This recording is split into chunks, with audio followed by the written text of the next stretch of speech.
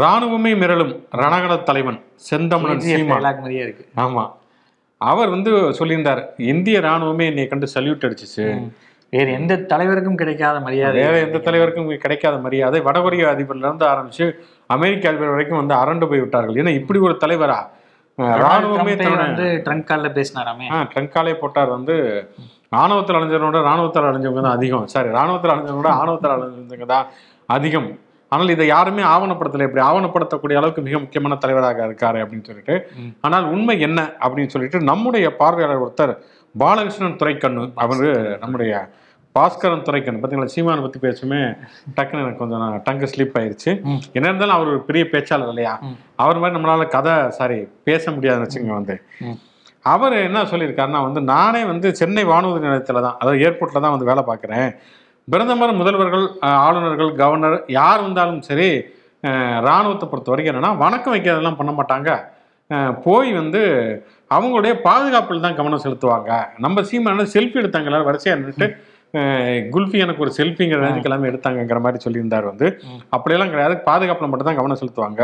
இன்னொன்று வந்து ஏர்போர்ட்டில் இருக்கிறது ராணுவமே கிடையாது, அது வந்து CISF தொழில் பாதுகாப்பு படையினர் அப்படின்னு சொல்லியிருக்கிறாங்க. வந்து இதுக்கு என்ன சொல்றேன்னு தெரியல. அவர் வந்து சொல்லியிருப்பாரு, ராணுவம் வந்து வெக்கேஷன், இப்ப துப்பாக்கி விஜய்லாம் வந்திருக்காருல வெக்கேஷன்ல, ஆமா அந்த மாதிரி வெக்கேஷன்ல ஒரு குரூப் வந்துச்சுப்பா, அவங்க வந்து எனக்கு வணக்கம் வச்சாங்க அப்படின்னு வெக்கேஷன்ல அந்த தீவிரவாதிகளை கண்டுபிடிக்கிறதுக்காக பொண்ணு பார்க்க வந்து கடைசியில தீவிரவாதிகளை கண்டுபிடிப்பாங்க, துப்பாக்கி டூ எடுக்க வந்தாங்களோ என்னன்னு தெரியல. இப்படி சொல்றத பார்த்து ஒரு உண்மையிலே இலங்கைக்கு போனாரா, பிரபாரனை சந்திச்சாரா, விடுதலை புலிகள் தான் சந்திச்சாரா, இல்ல அந்த பக்கம் இருக்கக்கூடிய NSS இந்த மாதிரி NCC படையை சந்திச்சு வந்து LTT நினைச்சிட்டாரா அப்படிங்கிறது ரொம்ப சந்தேகமாக இருக்கிறது. இருந்தாலும் சீமான் வந்து நல்லா கதை சொல்வார், சரி நல்லா பேசுவார், அப்படிங்கிறனால அவர் பேச்சு வந்து உண்மையாகத்தான் இருக்கும். எத்தனையோ நகைச்சுவை. ஆமா, இதுல இதுவும் ஒண்ணு, யானைக்கும் அடிச்சிருக்கும் புலிக்கு அடிச்சிருக்காதா அப்படின்னு சொல்லிட்டு ஷோக்குள்ள போவோம். இது சொல்றதை சொல்லட்டும் ஷோ. ஒளிப்பதிவாளர் சுரேஷ் கிருஷ்ணாவுடன் நான் சிவகுமார் சீனிவாசன்.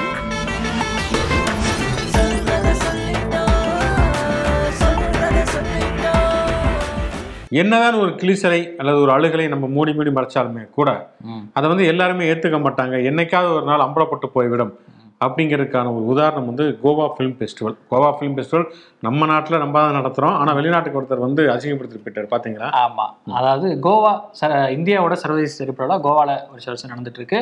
அதில் இந்த வருஷத்தோடது நடந்து முடிஞ்சிருக்கு. இப்போ நேற்று வந்து நிறைவு விழா முடிஞ்சிருக்கு. அந்த நிறைவு விழாவில் நடந்த ஒரு சர்ச்சை தான் வந்து நேற்று நைட்லேருந்து பயங்கர வைரல் ஆகிட்டு இருக்கு. என்னன்னா, அந்த காஷ்மீர் ஃபைல்ஸ் படம் வந்தப்பவே வந்து நிறைய விமர்சனங்கள் இரண்டு தரப்புலையுமே வந்து வந்துருந்துச்சு. ஒரு இரண்டு விதமான கருத்துக்கள் அந்த படத்தை பற்றி வந்துருந்துச்சு. ஒரு தரப்பினர் அதுக்கு ஆதரவாகவும் ஒரு தரப்பினர் அதுக்கு எதிர்ப்பாகவும் வந்து பேசியிருந்தாங்க. என்ன இருந்தாலும் நீங்கள் இந்த படத்தில் காட்டினது உண்மை இல்லை, இது வந்து ஒரு பிரச்சார நெடி வாய்ந்த படம் அப்படிங்கிற மாதிரி தான் கருத்து வந்து பரவலாக எல்லாரும் வச்சுருந்தாங்க. இப்போ இந்த நிறைவிழாவில் ஒரு சம்பவம் நடந்திருக்கு. என்னென்னா, இஸ்ரேலை சேர்ந்த அவர் பேர் வந்து நாடவ் லாபிட். அவர் வந்து யாருன்னா, இந்த ஜூரி இருப்பாங்கல்ல, அந்த அதுல தலைவர் அவர். ஆமா, ஸோ அந்த குழுவோட தலைவர் அவர் வந்து பேசியிருக்காரு. இஸ்ரேலிய இயக்குனரும். ஆமா, இஸ்ரேலிய இயக்குனரும் கூட. அவர் வந்து அந்த காஷ்மீர் ஃபைல்ஸ் படத்தை பார்த்துட்டு அவர் வந்து என்ன சொல்லியிருக்காருன்னா, அதுவும் அந்த இறுதி உரை, அந்த இறுதி விழாவில் உரையில அவர் வந்து மென்ஷன் பண்ணியிருக்காரு.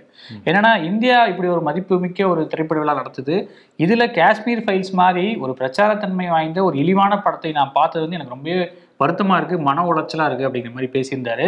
அந்த படம் வந்து உண்மையிலேயே ரொம்பவே ஒரு அரசியல் சார்பா எடுக்கப்பட்ட படம் அப்படிங்கிறது வண்டி போறீங்க அப்படிங்கிற ரேஞ்சுக்கு கேட்டிருக்காரு. ஆமா, மோசமான ஒரு விமர்சனம் தான் அது வந்து சொல்லியிருக்காரு.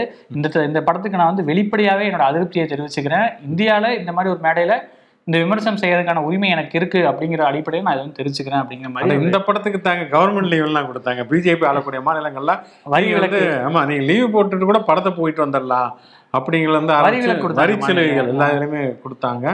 ஆனால் ஒரு இயக்குனர், சினிமா எடுக்க தெரிந்தவர், ஒரு கலை ஆர்வம் உள்ளவர், அவர் சொல்லியிருக்கா அப்படி பாவத்தை. ஆமா, என்னன்னா இதோட நிக்கல, இது எப்படி தெரியும், இப்படி பேசிட்டாருனாலே சர்ச்சைகள்.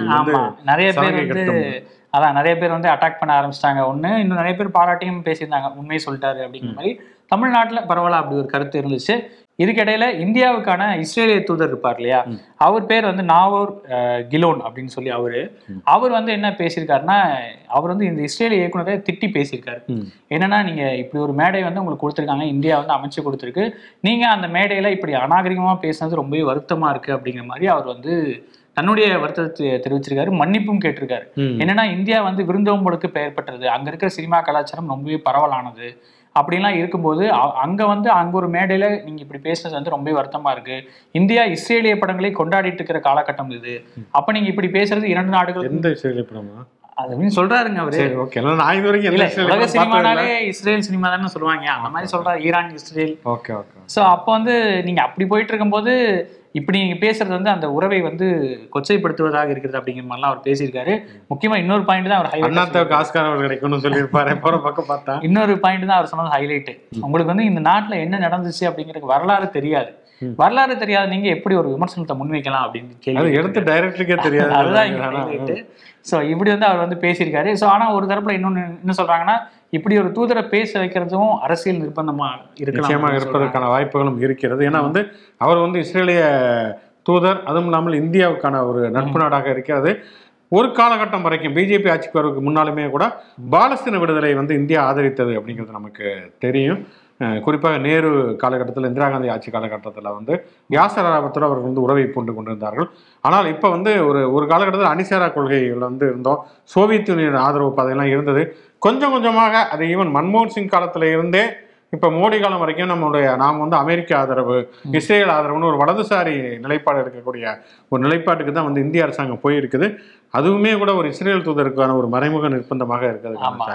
அரசியல் நிர்பந்தம் இருக்கலாம். அப்படியே ஆமா. இப்போ அப்படியே விட்டுட்டீங்கன்னா நீங்க பாட்டு காஷ்மீர் ஃபைல்ஸ் போடுவீங்க, நாளைக்கு திரௌபதி போடுவீங்க, அப்படியே வரிசையா போய் போட்டுக்கிட்டே இருந்தீங்கன்னா வந்து அங்க இருக்கக்கூடிய என்னதான் இருந்தாலுமே வந்து ஒரு கலைஞர் அப்படிங்கிறவங்களுக்கு ஒரு மனசாட்சி அப்படிங்கிறது ஒண்ணு இருக்கும். வந்து நீங்க எவ்வளவு பொய்களை வைத்தாலும், எவ்வளவு பாசாங்களை காட்டினாலும், உண்மையான கலைஞர்களுக்கு எது உண்மை அப்படிங்கிறது தெரியும், எது சினிமா அப்படிங்கிறதும் தெரியும். அப்படிங்கிறது மிக முக்கியமான ஒரு, அதாவது உண்மையா அவர் சொன்ன அந்த தூதர் சொன்னார் இல்லையா, வரலாறு தெரிஞ்சிருக்கணும் அப்பதான் நீங்க பேசணும்னு. வரலாறு தெரியாத ஒருத்தருக்கே அது வந்து ஒரு அபத்தமான படம்னு தெரியுதுன்னா அப்ப அது எந்த அளவு ஒரு ஆபத்தான படமா இருக்குங்கிறது சொல்லி தெரிய வேண்டியது இல்லை. குஜராத் தேர்தல் வருது. அதுக்கு முன்னாடி ஒரு சின்ன டேட்டா என்னன்னா, நம்ம முன்னாடியே நிறைய தடவை பேசியிருப்போம். மற்ற தேர்தல்லாம் வரும்போது எந்த கட்சியில அதிகமா ஊழல் செஞ்சவங்க இருக்காங்க, இல்ல குற்றம் செஞ்சவங்க இருக்காங்க அப்படின்னு பார்த்தா ஒரு கட்சி வரும். அது நமக்கு தெரியும் வைங்களேன், ஆப்வியஸா. அந்த மாதிரி நிறைய பிரச்சனைகள் நடந்துட்டு இருக்கும். இப்ப தமிழ்நாட்டுல கூட அந்த கட்சியில வந்து நிறைய பிரபல ரவுடிகள்லாம் வந்து சேர்றாங்க வாக்காளர் திருத்தறதுக்காக. ஆமா, ரவுடிகளுக்கு பொது மன்னிப்பு கொடுத்து அவங்களுக்கு திருந்ததுக்கு ஒரு வாய்ப்பு கொடுக்கறதுக்காக. ஆமா, இப்ப அதுக்கு ஆப்போசிட்டா ஒரு டேட்டா வந்து கிடைச்சிருக்கலாம். என்னன்னா, குஜராத் சட்டசபை தேர்தலில் 1621 வேட்பாளர்கள் போட்டியிடுகிறார்கள். அதுல வந்து மகிழ்ச்சியான செய்தி என்னன்னா, 456 பேர் கோடீஸ்வரர்கள். மக்கள் வந்து அவங்க வந்து இதுக்கப்புறம் வந்து எதுவும் ஊழல் பண்ண மாட்டாங்க அப்படி. ஆமா, அவங்க கோடீஸ்வரர்கள், வீட்டுல எல்லாமே இருக்குது, காரு பங்களா எல்லாமே இருக்குதுங்கிறப்ப சம்பாதிக்கணுங்கிற அவசியமே கிடையாது அப்படிங்கிறது வந்து. இதுல வந்து அதிக கோடீஸ்வர வேட்பாளர்களை கொண்ட கட்சி என்னன்னு பார்த்தா நம்முடைய ஏழை தாயின் மகன். அந்த பிஜேபி கட்சியில வந்து 154 பேர் வந்து இருக்காங்க வந்து. அதுக்கப்புறம் காங்கிரஸ்ல 142 பேர், ஆம் ஆத்மியில 68 பேர் கோடீஸ்வர வேட்பாளர்கள். ஆம் ஆத்மி இப்ப வந்து பிக்கப் பண்ணிட்டாங்களா? ஆமா, அவங்க வந்து ஜெயில வந்து மசாஜ் பண்றதுல இருந்து, தாய்லாந்து மசாஜ்ல இருந்து அழைச்சு கொஞ்சமா பிக்கப் பண்ணி பிஜேபி காங்கிரஸோட போட்டி போடக்கூடிய சூழலுக்கு வந்து கொண்டு இருக்கிறார்கள். ஒரு வகையில பார்த்தோன்னா இப்படி உண்மையிலே நம்ம வந்து கிண்டலுக்கு சொன்னா கூட இது நியாயம் தானே. ஒரு கோடீஸ்வரர் வந்து அரசியலுக்கு வர்றேன்னா அது வந்து அவர் வந்து நல்லது தானே, அவர் வந்து சம்பாதிக்க மாட்டாரு அப்படின்னு நினைக்கிறதுக்கான வாய்ப்புகள் நிறைய இருக்கிறது. ஆனா உண்மை யதார்த்தம் என்னன்னா வந்து நிறைய கட்சிகள்ல வந்து பணத்தை செலவழிப்பவர்களுக்கு தான் சீட்டு அப்படிங்கிறப்பதான் கோடீஸ்வரர்களுக்கான சீட்டு வழங்கப்படுகிறது. உனக்கு நான் சீட்டு கொடுத்தேன்னா இந்த தொகுதிக்கு நீ எவ்வளவு செலவு பண்ணுவேன் அப்படின்னு. ஆமா அப்படிதான் கேட்கறாங்கிற அடிப்படையில அவங்க வந்து பணத்தை வாரி இறைத்து உண்மையிலேயே ஒரு நேர்மையான ஒரு வேட்பாளர், அவருக்கு வந்து பெருசா பண வசதி இல்லைன்னா அவரை தோற்கடிப்பதற்கான எல்லா வேலைகளும் செய்வதற்கு இந்த கோடீஸ்வர வேட்பாளர்களுக்கு வாய்ப்புகள் இருக்கிறது. சரி, அப்படி செலவழிச்சுட்டு ஒருத்தர் வந்து வேட்பாளரை வந்து ஜெயிச்சுட்டார் அப்படின்னா அவனை பெரிய மக்கள் சேவை பண்ண போறாரு. போட்ட காசை வட்டியோட எடுக்கணும் அப்படின்னு தான் பார்ப்பாரு. இதெல்லாம் கோடீஸ்வரர்கள்னா இன்னுமே வந்து அது பிசினஸா தான் முழுக்க பார்ப்பாங்க. ஏன்னா ஒவ்வொரு நிமிஷமும் வட்டியாக யோசிப்பார்கள் அப்படிங்கிறத அதைத்தான் கூடுதலாக பார்ப்பார்கள் அப்படிங்கிறத பார்க்குறோம். இன்னொன்று வந்து என்னன்னா வந்து பொதுவாகவே வந்து இந்த நாட்டில் பொறுத்த வரைக்கும் இங்கே வந்து மருத்துவமனைகளை கொண்டு வந்ததாக இருக்கட்டும், அல்லது சாலை வசதிகள் உருவாக்குனதாக இருக்கட்டும், பள்ளிகளை கொண்டு வந்தவர்களாக இருக்கட்டும், எல்லாருமே மிக மிக ஒரு வறிய நிலையில் ஒடுக்கப்பட்ட பின்னணியிலிருந்து வந்தவங்க தான் வந்து இதை வந்து உருவாக்கியிருக்காங்க. அவங்க ஈவன் வந்து ஊழல்கள் கூட பண்ணியிருக்கலாம். ஆனால் அவங்களுக்கு தாங்கள் அனுபவித்த வழி என்ன அப்படிங்கிறது தெரியும். அதனால அந்த மாதிரியான விஷயங்கள் மற்றவர்கள் வரக்கூடாதுங்கிற ஒரு உணர்வு இருந்தது. அவங்க அப்படி பண்ணாங்க. ஆனால் எந்தவித வழியுமே இல்லாமல் கோடீஸ்வரர்களாக அரசியல் இருந்துட்டு அரசியல் என்பதை முழுக்க வியாபாரம் மட்டுமே பார்க்கக்கூடிய ஒருத்தங்க ஜெயிச்சுட்டு வந்தாங்கன்னா நிச்சயமாக அது வந்து சாதாரண மக்களுடைய வழியை வந்து உணர்வுகளாகவோ பணக்காரங்க வந்து அரசியல்வாதியே வரக்கூடாதுங்கிறதுக்காக சொல்ல. ஆமா, அப்படி சொல்ல வரல. நம்ம நேருல இருந்து ஆரம்பிச்சு நிறைய பேர் இருந்திருக்காங்க. அவங்க ஊழல் செய்ய மாட்டாங்கிற வாதம் தான் இங்க அடிபட்டு போகுது அப்படிங்கிறது. இன்னொன்னு வந்து என்னன்னா வந்து அரசியல் என்பதை முழுக்க முழுக்க வந்து பணக்காரர்கள் ஆக்கிரமிக்கக்கூடிய இடமாக மாறிவிட்டதா அப்படிங்கிற கேள்வியே இருக்கிறது வந்து பொதுவாகவே. இப்போ இந்த டேட்டா மட்டும் இல்லை, நாடாளுமன்ற தேர்தல், சட்டமன்ற தேர்தல் எதில் எடுத்தாலுமே வந்து நிறைய கோடீஸ்வரர்கள் தான் வந்து அதிகமாக இருக்கு. ஒரு பக்கம் நீங்க சொன்ன மாதிரி கிரிமினல்ஸ் அதிகமாக போட்டிடுறாங்க, இன்னொரு பக்கம் கோடீஸ்வரர்கள் போட்டியிடுறார்கள். அப்படிங்கிறப்ப வந்து இதுக்கு மத்தியில் வந்து நின்று ஒருத்தர் ஒரு நேர்மையான ஒரு வேட்பாளர் வெற்றி பெற முடியுமா அப்படிங்கிறத கேள்விக்குறியானதாக இருக்கிறது. ஃபைனலாக வந்து ஜனநாயகம் தான் சொல்லணும். ஏன் தேர்தல் ஆணையமே இங்கே பஞ்சாயத்தில் மாட்டிக்கிட்டு இருக்குது வந்து அஜய் கோயல் அவர் வந்து நைட்டாக வந்து தேர்தல் ஆணையரை மாற்றி அவர் விஆர்எஸ் வாங்கிட்டு வந்து இங்கே வந்து பருத்தி முட்டை இந்த குடம்ல இருக்கட்டும் அவர் வந்து அதை சுப்ரீம் கோர்ட்டு கண்டிச்சுட்டு அதுவே ஒரு பெரிய பிரச்சனையாக போகிறது அப்படிங்கிறது நம்ம பார்க்குறோம். அதனால வந்து அந்த பஞ்சாயத்து முதல்ல ஓயட்டும் அப்படின்ட்டு இருப்பாங்க. மாயி வந்திருக்காக, நம்ம அண்ணன் மொக்கச்சாமி வந்திருக்காக அப்படிங்கிற மாதிரி ஆளுநர் மாளிகைக்கு அண்ணாமலை போயிருக்காரு பாத்தீங்களா நீங்க? ஆமா, மிக முக்கியமான ஒரு விஷயம் என்னன்னா ஜூலைல வந்து மோடி வந்திருந்தார் இல்லையா? சோ அதுக்கு வந்து தமிழக அரசு வந்து முறையான பாதுகாப்பு கொடுக்கவே இல்லை அப்படின்னு சொல்லி அவர் வந்து சாப்பிட்டு சாயந்தரமா தேடுவோங்கிற மாதிரி ஒரு 6 மாசம் ஆடி போய் ஆவணி வந்தா டாப்பா வருவாங்கிற மாதிரி. ஜூலை மாசம் வந்து பிரதமர் செஸ் ஒலிம்பியாட் விழாவில் வந்து கலந்துக்கிட்டாரு. அதுக்கு பிறகு ஜூலை போய் அதுக்கப்புறமே இன்னொரு தடவை வந்துட்டு போயிட்டார்ல. அதுக்கப்புறம் காந்திகிராம பல்கலைக்கழக பட்டமளிப்பு விழாவுக்கு வந்துட்டு போயிட்டார். வந்து ஜூலைக்கு அப்புறமேல ஆகஸ்ட், செப்டம்பர், அக்டோபர், நவம்பரே முடிய போகிறது. 4 மாதங்களுக்கு பிறகு மோடியினுடைய இதுல வருகையில வந்து பாதுகாப்பு இருக்குது. பல மெட்டல் டிடெக்டர்கள் வந்து சரியா வேலை பார்க்கலையா அப்படிங்கறத 4.5 மாசம் வச்சிருந்தாங்களாங்க. அதை கண்டுபிடிச்சிருக்கா அப்படி அண்ணாமலைக்காக போலீஸ் ஆபீசர் இல்லையா, அதனால கண்டுபிடிச்சு இதை போய் ஆளுநர்கிட்ட புகார் கொடுத்துருக்காரு. பாத்தீங்களா, தமிழ்நாடு அரசு வந்து நிர்வாக அவ்வளவு ஃபைல் வச்சுட்டு எதுவும் பண்ணாம இருக்காரு. இதுலயும் இதையும் இவர் போய் கொடுத்திருக்காரு. இவரே வந்து இதுல பாதுகாப்பு குறைபாடுன்னு இவர் கண்டுபிடிக்க 4.5 மாசம் ஆச்சு. ஆனா கோயம்புத்தூர்ல குண்டு வடிச்ச மறுநாள் கூட்டு போய் எண்ணெயை கொண்டு போய் கொடுக்கணும் அப்படிங்கிறது. நீங்க வந்து இவர் நம்ம திருச்சி சூர்யா அவர் வந்து அவங்க அக்காவை என்னென்ன மாதிரி திட்டினாரு அப்படிங்கிறது திட்டக்கூட இல்லை. அக்காவும் தம்பியும் உரையாடிக்கிட்டாங்கன்னு வச்சுக்கலாம். வந்து அப்படிதான் சொன்னாங்க. அவங்க குடும்பத்துல அக்கா தம்பி அப்படிதாங்க உரையாடுவாங்க, அது வந்து வழக்கங்க. அப்படி இருக்கிறப்ப வந்து அதை விசாரிக்கிறதுக்கு 7 நாள் எடுத்துக்கிட்டா அப்படி வந்து. ஆனா கோவை குண்டுவெடிப்பு அடுத்த நாள் எண்ணெயை கொடுக்கணும் அப்படின்னு சொன்னவர். கேடி ராகவன் கேஸ் இன்னும் விசாரிச்சிருக்காங்க. 1 ஆண்டை தாண்டி குழு போட்டுட்டு இருக்காங்க. அந்த குழு வந்து தேடிக்கிட்டே இருக்குது எங்க இருக்குது அந்த கேடி ராகவனுடைய வீடியோ. பூஜரும் எந்த வாஸ்துப்படி சரியாக கட்டப்பட்டிருக்கிறதா இல்லையா, கரெக்டாக தான் உட்காந்து வந்து கரெக்டாக தான் இருந்தாரா அப்படிங்கிற விஷயங்களை வந்து இப்படி ஒரு பக்கம் இருக்க, இவர் என்னன்னா வந்து அண்ணாமலை போய் அதை புகார் கொடுத்தாரு. அதுக்கப்புறம் ஜல்ஜீவன் திட்டத்தில் வந்து ஊழல் நடந்திருக்குது. இவர் பாட்டுக்கு வந்து டெய்லி ஒன்று சொல்லிட்டே போறான்னு வச்சுக்கலாம். அதோடைய ஃபாலோ அப் என்ன, அதனுடைய இது என்ன. ஒரு உதாரணத்துக்கு பார்த்தோம்னா தமிழ்நாடு அரசு கேபிள் டிவி நிறுவனம்ங்கிறது நிறைய இடங்கள்ல முடங்கி போயிடுச்சு. இதுக்கு வந்து திமுக தான் காரணம். அவங்க வந்து அந்த சுமங்கலி கேபிளை வந்து திணிக்கிறதுக்காக தான் இதெல்லாம் பண்ணியிருக்காங்க அப்படின்னு சொல்லிட்டு அறிக்கையெல்லாம் விட்டுருந்தாரு. ஆனால் தேடி பார்த்தோம்னா வந்து கேபிள் தமிழ்நாடு கேபிள் டிவியை வந்து கோர்ட்டில் போய் என்ன சொல்லியிருக்குன்னா வந்து போன முறை அந்த கேபிள் வந்து நெட்வொர்க் கொண்டு போய் கொடுக்கக்கூடிய ஒரு நிறுவனம் ஒப்பந்தம் போட்டிருக்காங்க எடப்பாடி பழனிசாமி ஆட்சியில். அவங்க சரியா பல விஷயங்கள் அவங்க செய்யாதனால அவங்களுக்கு தான் இதுவே கேஸ் போட்டிருக்காங்க. அதன் காரணமாக முடங்கி இருக்கிறது அப்படிங்கிறது தான் வந்து இதார்த்தம். ஆனால் சம்பந்தம் இல்லாமல் ஏதோ ஒன்று பேசிருக்கான்னு வச்சுங்களேன்.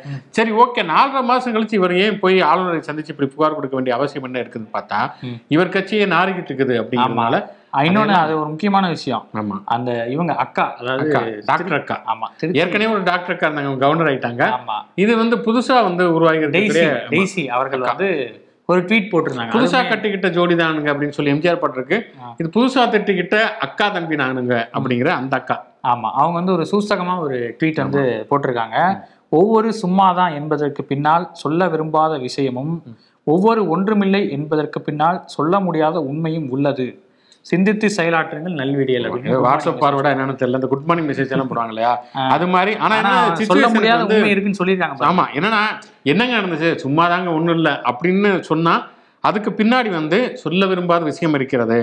ஒண்ணும் இல்லைங்க அப்படின்னு சொன்னா அதுல வந்து சொல்ல முடியாத உண்மை இருக்கிறது அப்படின்னு சொல்லியிருக்காங்கன்னா, அப்ப வந்து அந்த திருச்சி சூர்யா டெய்சி இவங்களுக்குள்ளேயும் நடந்த சமாதானம், அதுக்கு பின்னால் அந்த கேசரி பவுடர் கடல்ல ஒரு சிப்பா போட்டிருந்தாரு கேசவ விநாயகம் அவரு, அதுக்கப்புறம் ஊடகத்துறை செயலாளர், இவ்வளவு விஷயங்கள் இருக்குது இல்லையா, இதுக்கு பின்னால சொல்ல முடியாத பல உண்மைகள் இருக்குது அப்படின்னு சொல்லிட்டு குறியீட்டு ரீதியாகவே உணர்த்தி இருக்கிறார் டாக்டர் டெய்சி அக்கா அவர்கள். இன்னொரு பக்கம் காயத்ரி ராம் அக்கா அவங்க என்ன சொல்லியிருக்காங்கன்னா வந்து அவங்க ஜேபி நட்டாவில இருந்து ஆரம்பிச்சு எல்லாருக்குமே வந்து டேக் பண்ணி ஒன்று லெட்டர் போட்டிருக்காங்க. நான் தான் வந்து இவங்க திருச்சி சூர்யா டெய்சியோடைய ஆடியோவை லீக் பண்ணேன் அப்படின்னு எல்லாருமே சொல்லிக்கிட்டே இருக்காங்க. வந்து நான் எதுக்கு அதை போய் லீக் பண்ண போறேன், எனக்கு அதுக்கு எந்த சம்பந்தமே கிடையாது. இதை பத்தி அண்ணாமலை வந்து கண்டிப்பாக விசாரிக்கணும். அவர் ஏற்கனவே ஏகப்பட்டது விசாரிச்சுட்டு அப்படி வந்து அதனால அவர் வந்து கண்டிப்பாக விசாரிக்கணும். அதை விசாரிப்பதற்கான தகுதி வந்து கண்டிப்பா அவருக்கு இருக்குது. கிண்டலுக்கு சொல்றாங்களா உண்மையா சொல்றாங்கன்னு தெரியல. அதனால அவர் கண்டிக்கணும்னு சொல்லிட்டு ஒரு லெட்டர் எழுதி அது ஜேபி நட்டால வந்து எனக்கு தெரிஞ்ச அண்ணாமலை விசாரிச்சு தானே காயத்ரி ரகுராமே தூக்குனாரு கட்சியில இருந்து. ஆமா, அவர் போன் பண்ணி வந்து நல்லா இருக்கீங்களான்னு விசாரிச்சுட்டு நீங்க வந்து கட்சியில சஸ்பெண்ட் பண்ணிட்டீங்கன்னு இருக்காரு. அதுதான் அவரை பொறுத்தவரைக்கும் விசாரணை வச்சுக்கலாம் வந்து. ஆனால் டெய்ஸியே வந்து இந்த பிரச்சனை சர்ச்சைகள் ஓடிக்கிட்டு இருக்கிற நேரத்தில் அவங்க என்ன ட்வீட்ல போட்டிருந்தாங்கன்னா, நான் 15 நாட்களுக்கு முன்பே நான் ஆடியோ தலைவர்கிட்ட கொடுத்துட்டேன். தலைவர்கிட்ட மட்டும் இல்லாமல் மற்ற 3 மிக முக்கியமான தலைவர்கிட்டையும் கொடுத்துட்டேன். இந்த ஆடியோ எப்படி லீக் ஆச்சுன்னு தெரியல, ஒரு ஊடகத்தில் வருவதற்கு முன்பே வந்து இது லீக் ஆனதாக சொல்றாங்க அப்படின்னு சொல்லிட்டு. ஆக அண்ணாமலைக்கு இந்த ஆடியோ வெளிவரதுக்கு முன்னாலேயே கிட்டத்தட்ட 2-3 வாரங்களுக்கு முன்பே அண்ணாமலைக்கு விஷயம் தெரியும். எப்ப அந்த நாக்கு வெட்டுன்னு சொன்னார் இல்லையா, பெண்களை பற்றி யாராவது தவறாக பேசினார் அவளுக்கு கையும் இருக்காது நாக்கும் இருக்காதுன்னு சொல்லி பாகுபலி தேவசேனா மாதிரி பேசினார் இல்லையா, அப்பயே அவருக்கு தெரியும். இப்ப வந்து ஆடியோ லீக் ஆனதுக்கு பிறகும் வந்து அவர் வந்து எந்த நடவடிக்கை இல்லாம அண்ணன் தம்பியா அக்கா தம்பியா வந்து பிரச்சனையை முடிச்சுட்டாங்க. அப்படிங்கிறப்பதான் காயத்ரி ரகுரா மீண்டும் இந்த பிரச்சனையை கிளறுகிறார் என்பதையும் டெய்ஸி சூசகமாக அந்த மாதிரியான ஒரு ட்வீட் போடுறாங்க அப்படிங்கிறது நம்ம பாக்குறோம். பயங்கரமான கான்ஸ்பிரசியா இருக்க முடியாது. ஆமாங்க, நிறைய பேர் ஆக்சுவலா என்ன சொல்றாங்கன்னா வந்து அண்ணாமலை இந்த விஷயத்துல பம்புறதுக்கு காரணமே அவர் தொடர்பாக ஏதோ ஒரு ரகசியம் வந்து இருக்கிறது. ஏன்னா கிட்டத்தட்ட ஒரு 60 வீடியோக்கள் இருக்கிறது அப்படிங்கிறாங்க. இது வரைக்கும் 2-3 தான் வந்திருக்குது. அப்படிங்கிறப்ப வந்து அதை வெளியிட்ட அந்த ஊடகவியலாளர் அதுக்கப்புறம் என்ன ஆனாருங்கிறதுமே தெரியல. அப்படிங்கிறப்ப ஏகப்பட்ட ஆடியோக்கள் வீடியோக்கள் ரகசிய ஆடியோக்கள் வீடியோக்கள் எல்லாமே பிஜேபி தலைவர்கள் தொடர்பாக இருக்கிறது. அங்க பாலியல் சர்ச்சைகள் இருந்து ஆரம்பிச்சு எக்கச்சக்கமான சர்ச்சைகள் இருக்கிறது அப்படின்னு சொன்னாங்க. அதனாலேயே அண்ணாமலை பம்மி சம்பந்தமே இல்லாம போய் ஆளுகிட்ட போய் 4.5 மாசத்துக்கு முன்னாடாங்க அந்த பக்கம் வந்து பெரம்பூர் பக்கம் வந்து டவுன் பஸ் டயர் வெடிச்சிருச்சுங்க அப்புறமே அப்படிங்கிற ரேஞ்சுக்கு போய் புகார் கொடுத்துக்கிட்டே இருக்கிறார் அப்படிங்கிறத நமக்கு தெரிய வருகிறது. ஆனால் ஒரு உண்மைங்கிறது வந்து உண்மையை மறைக்கிறதுங்கிறது விதையை புதைக்கிற மாதிரி தான். அது எப்படி இருந்தாலும் செடியா வந்து முளைச்ச காஷ்மீர் ஃபைல்ஸ் வெளியே வந்த மாதிரி அந்த மாதிரி வந்து என்ன போய் உருட்டினாலுமே வந்து பல உண்மைகள் வந்து வெளிவரத்தான் செய்யும். கண்டிப்பாக இன்னொரு ஆடியோ வீடியோ வந்து வரத்தான் போகிறது. அன்னைக்கு நம்ம பேசத்தான் போறோம் அப்படிங்கிறது சொல்லியிருக்கோம். இப்போ கொஞ்ச நாள் முன்னாடி ஒரு மார்னிங் மோட்டிவேஷன் படித்தோம். ஆமாம், இப்போ வந்து ஒரு என்ன சொல்லலாம், இது வந்து எப்படின்னு தெரியல, ஆனால் ஒரு கவிதையா இருக்குன்னு வச்சுக்கோங்களேன். பிரிந்தவர் கவிதையா அப்படின்னு வச்சுக்கலாம். சரி, ஓகே. அதை மார்னிங் மோட்டிவேஷன் போது கவிதை. ஓகே. பிரிந்தவர்கள் ஒன்று சேர வேண்டும் என்றால் அவர்களை யார் அன்று ஒன்றாக சேர்த்து வைத்தனரோ அவர்கள்தான் தீர்வு காண முடியும். சொல்லியிருக்கா. அப்படி என்னன்னா வந்து இந்த இதெல்லாம் வரும்ல, லோகேஷ் கனகராஜ் யூனிவர்செல்லாம் வந்து அதுல வந்து விக்ரம் தான் இதுலயும் வருவாரு, அதுல வந்து கைதி தான் உத்தரப்பிரதேசல பாட்டு பாடுவார் அப்படிங்கிற மாதிரி அன்னைக்கு யார் வந்து எடப்பாடி பழனிசாமியும் ஓ பன்னீர்செல்வத்தையும் யார் வந்து சேர்த்து வச்சாங்களோ அவங்கதான் இன்னைக்கு அந்த பிரச்சனையை வந்து தீர்வு காண முடியும் அப்படிங்கிற மாதிரி டிடிவி தினகரன் சொல்லியிருக்காரு. அதாவது அந்த கவர்னர் கையை பிடிச்சி சேர்த்து வைக்கிறது, டெல்லியில இருந்து வந்து கிரீன் சிக்னல் வருவது, இதெல்லாம் நடக்க வேண்டும் அப்படிங்கிற. அதுக்கு வந்து ஏடிஎம்கே ஆட்சியில் இருக்கணுமே, ஏடிஎம்கே ஆட்சியில் இருக்கணும்னு இன்னொன்று டிடிவி தினகரனுக்கு எதிராக தான் அதெல்லாம் நடந்துச்சு. டிடிவி தினகரனுடைய குடும்பத்தை வந்து ஒதுக்கி வைக்கணும்னு சொல்லிட்டு ஓ பன்னீர்செல்வம் ஒரு தடவை ஒரு பக்கம் தர்ம யுத்தம் நடத்த, இன்னொரு பக்கம் இவங்க வந்து கொஞ்சம் கொஞ்சமா அவங்ககிட்ட இருந்து விலகி வந்து தான் சேர்ந்தாங்க. அதில் தான் கவர்னர் சேர்த்து வச்சாரு. இது எதுக்கு தினகரன் சொல்றாருன்னு இப்போ புரியல. இன்னொரு பக்கம் நாங்க வந்து இதுவரைக்கும் கட்சி இருக்கிற வரைக்கும் நாங்கள் பிஜேபியோட கூட்டணி வைக்க மாட்டோம், பிஜேபி மோசமான கட்சி அப்படிலாம் கடுமையாக விமர்சனம் பண்ணவர்.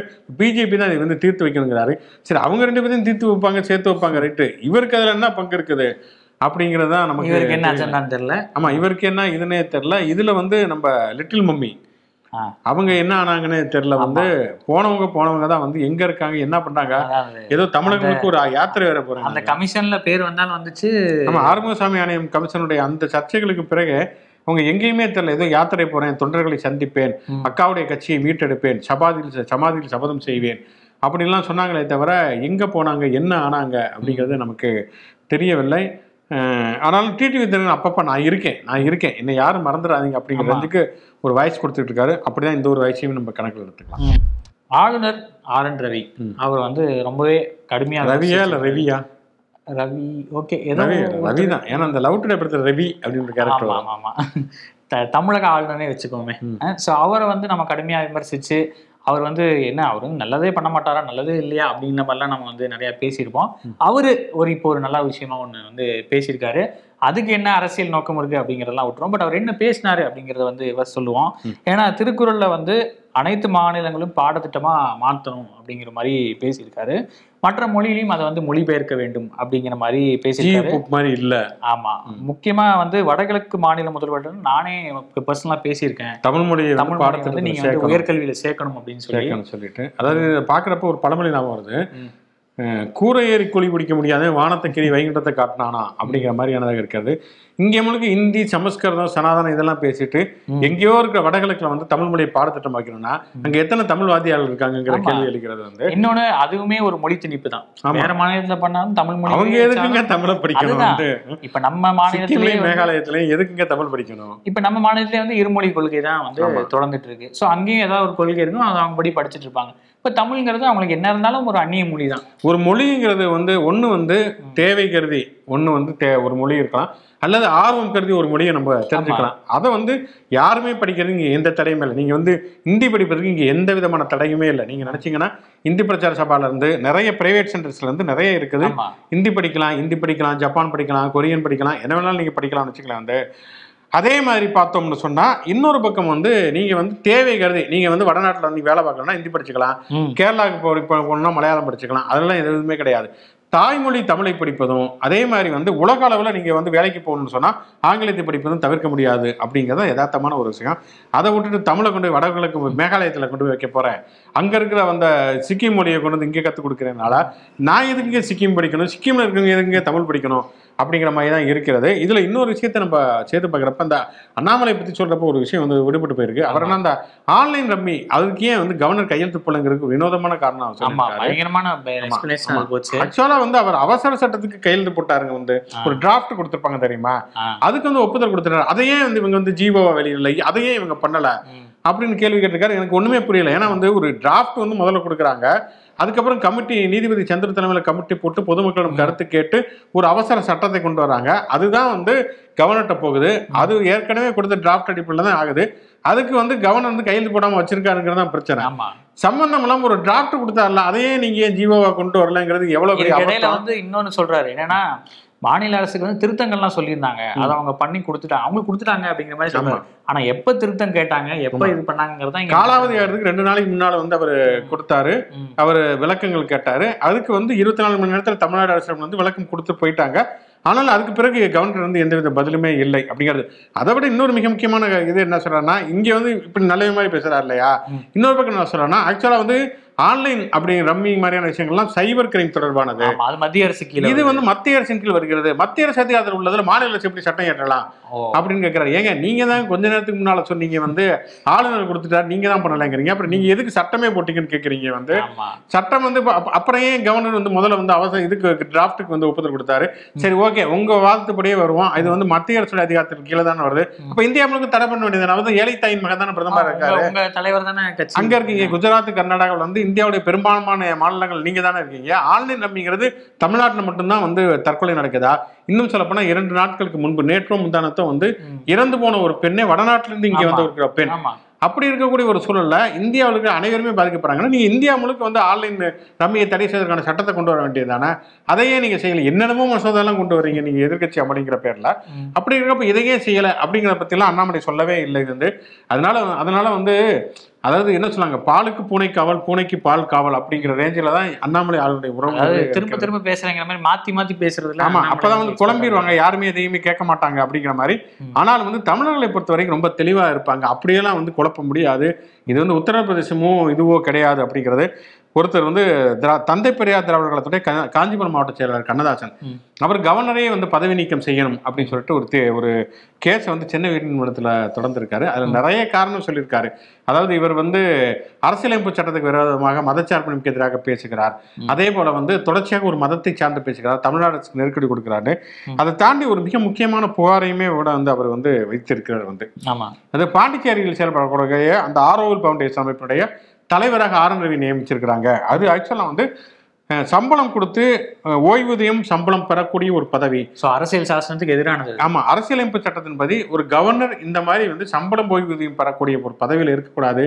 அதற்கு விரோதமாக அவர் வந்து அந்த பதவியில் இருக்கிறார். அதனால அவர் வந்து பதவி நீக்கம் செய்யணும் அப்படிங்கிற வந்து ஒரு கேஸை வந்து போட்டிருக்கிறாங்க. வந்து இது எவ்வளவு பெரிய பூதத்தை கிளப்போம் அப்படிங்கிறது தெரியல. வந்து ஏன்னா வந்து உண்மையிலேயே வந்து அரசியலமைப்பு சட்டத்துக்கு விரோதமாக ஆளுநர் நிறைய வந்து பேசிட்டு இருக்காரு.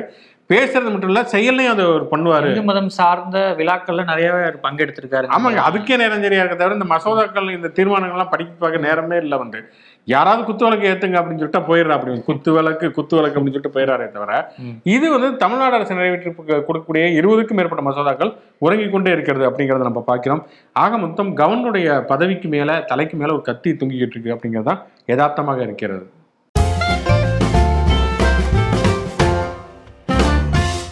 நிகழ்ச்சியின் கடைசி செக்மெண்ட் தேதி சொல்லும் செய்தி. இன்று யாருடைய பிறந்தநாள், நினைவு நாள், சுவாரஸ்யமான சம்பவம் அப்படின்னு பார்க்கறதுனால பார்வையாளர் பிறந்தநாள் தொடர்பாக எந்த கமெண்ட்டும் இல்லை. ஆனால் ஒருத்தர் கேட்டிருந்தார், இதெல்லாம் அதிலே சொல்லணும்னு நினைச்சேன். அன்பழகன் அண்ணாமலை, அவர் பேர்லேயே அண்ணாமலை இருக்குது. ஆனால் அவர் ஒரு கமெண்ட் போட்டிருக்காரு, ஆளுநரை எதிர்த்து ஏன் நீதிமன்றத்தை நாடக்கூடாது அப்படின்னு ஒரு கேள்வி நேற்று தான் போட்டிருக்காரு. அதுக்கேற்ற மாதிரி இன்னைக்கே அந்த ஒரு கேஸ் வந்திருக்கு அப்படிங்கிறதையுமே நம்ம ஞாபகப்படுத்திக் கொள்ளலாம். இதை தாண்டி இன்னைக்கு பிறந்த நாள் அப்படின்னு பார்த்தோம்னா என்எஸ் கிருஷ்ணன், கலைவாணர் என்எஸ் கிருஷ்ணனுக்கு இன்றைக்கு பிறந்த நாள். தமிழ் சமூகத்துடைய, தமிழ் திரையுலகத்துடைய ஒரு மிக முக்கியமான ஒரு ஆளுமை. எப்படி ஒரு கலையை ஒரு பகுத்தறிவையும் ஒரு சீர்திருத்தத்தையும் ஒரு சமதர்மத்தையும் சொல்லக்கூடிய ஒரு கருவியாக பயன்படுத்த முடியும் அப்படிங்கிறத மிக தீவிரமாக காட்டியவராக கலைவாணர் என்எஸ் கிருஷ்ணன் இருந்தார். அவருடைய படங்கள், திரைப்பட பாடல்கள்னு நிறைய விஷயங்களை காட்டலாம். அப்படிப்பட்ட ஒரு மிகச்சிறந்த ஒரு நகைச்சுவைக்கு இன்னைக்குமே முன்னோடியாக இருக்கக்கூடியவர் என்எஸ் கிருஷ்ணன் தான். கலைவாணரை நாம் நினைவு கூறுவோம். அதே மாதிரி பார்த்தோம்னு சொன்னா திவ்யா ஸ்பந்தன் நடிகை. ஆமா, திவ்யா ஸ்பந்தனா நமக்கு குத்துரம்யா அப்படின்னு தெரியும்.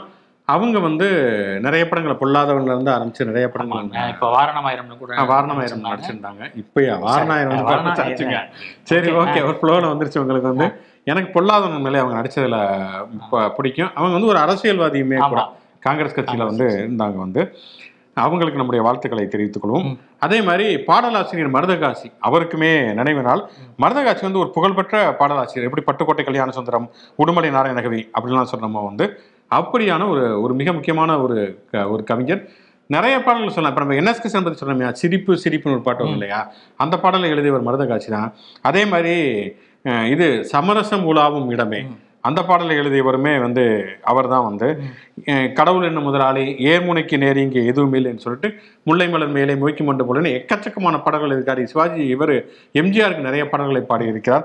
அப்படிப்பட்ட ஒரு மிக முக்கியமான ஒரு பாடலாசிரியர் மருதகாசி, அவரையும் நினைவுறும். வேற யார் இருக்கா? அப்புறம் அந்த ஹாலிவுட்ல ஒரு முக்கியமான நடிகர் சாத்விக் போஸ்மேன், அவர் இப்போ நம்ம கூட இல்லை. ஆனா சாத்விக் போஸ்மேன்னா நமக்கு டக்குன்னு ஞாபகம் வருது பிளாக் பேந்தர் அப்படிங்கிற அந்த கேரக்டர் தான்.